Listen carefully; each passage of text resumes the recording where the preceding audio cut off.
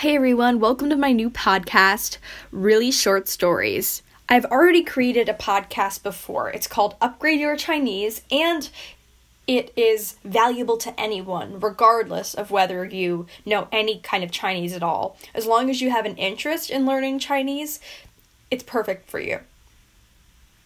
In this podcast, I'm going to be taking stories either from myself, my friends, or you if you decide to submit one. And if you do, I'll have more information about that at the end of the video. So today's episode is called to call one's name. And it's a story that I wrote. The world has always been out of balance. Chaos erupted left and right. And humans had even begun to take their vanity out on the earth itself. Temperatures were rising, people were dying, hungry, hated, and it was the point of no return for them. Life began to lose its purpose, and some people began to realize that and gave in. Others just tried to hide the truth and hoped they'd be okay. People took their own lives, hoping that the result would make them more happy. Could the idea of death be happier than anything? The wisps of light that glowed in the darkness of the sad world were extinguishing. The people needed someone to pull them out of that darkness. A life came into the world. One day. Not anything special. Maybe even less than special. It was an ordinary baby girl. But she was silent. Never cried. Even when she lost her mother and father to the darkness. She was on her own, except for a whole orphanage of other children who'd also lost their parents, or whose parents had chosen to leave them for whatever reason. Even with the smiling faces around, to the people, she was always alone her whole life. As a toddler even, she just saw the world differently.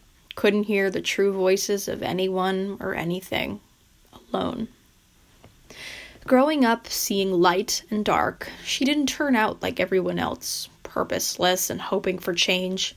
She still wanted to do something about the state of the world. She wanted to try to change things. She fought for people that were different, rode her bike instead of on the bus, and even then, the darkness started to reach her too. That was the only thing she could sense, even in her aloneness. She still had hope, though, since other voices or faces couldn't reach her. The world had been ravaged by a deadly disease, killing humans and some animals left and right, and incredibly contagious. She spent more time alone than ever before, and begun to realize what was going on. Started to hear others' voices, began to see their faces. Though she'd never truly spoken before, she said something for once that had meaning. Actually, it was the first time any being had truly spoken. She was the first to see others' faces and just to begin to hear their voices, which had no sound. "They are going to live, I just know it," she proclaimed, with genuine meaning. In a room by herself.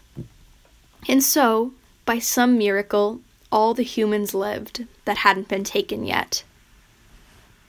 She saw, though, that the world was still unbalanced. Thanks. That was the end of the story. Tune in for another story next week, or maybe a sequel of this story if you're interested.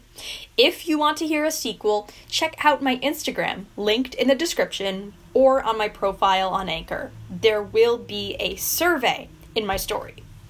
And if you'd like to submit one of your writing pieces, there will be information about that also on my Instagram. So please do go check it out.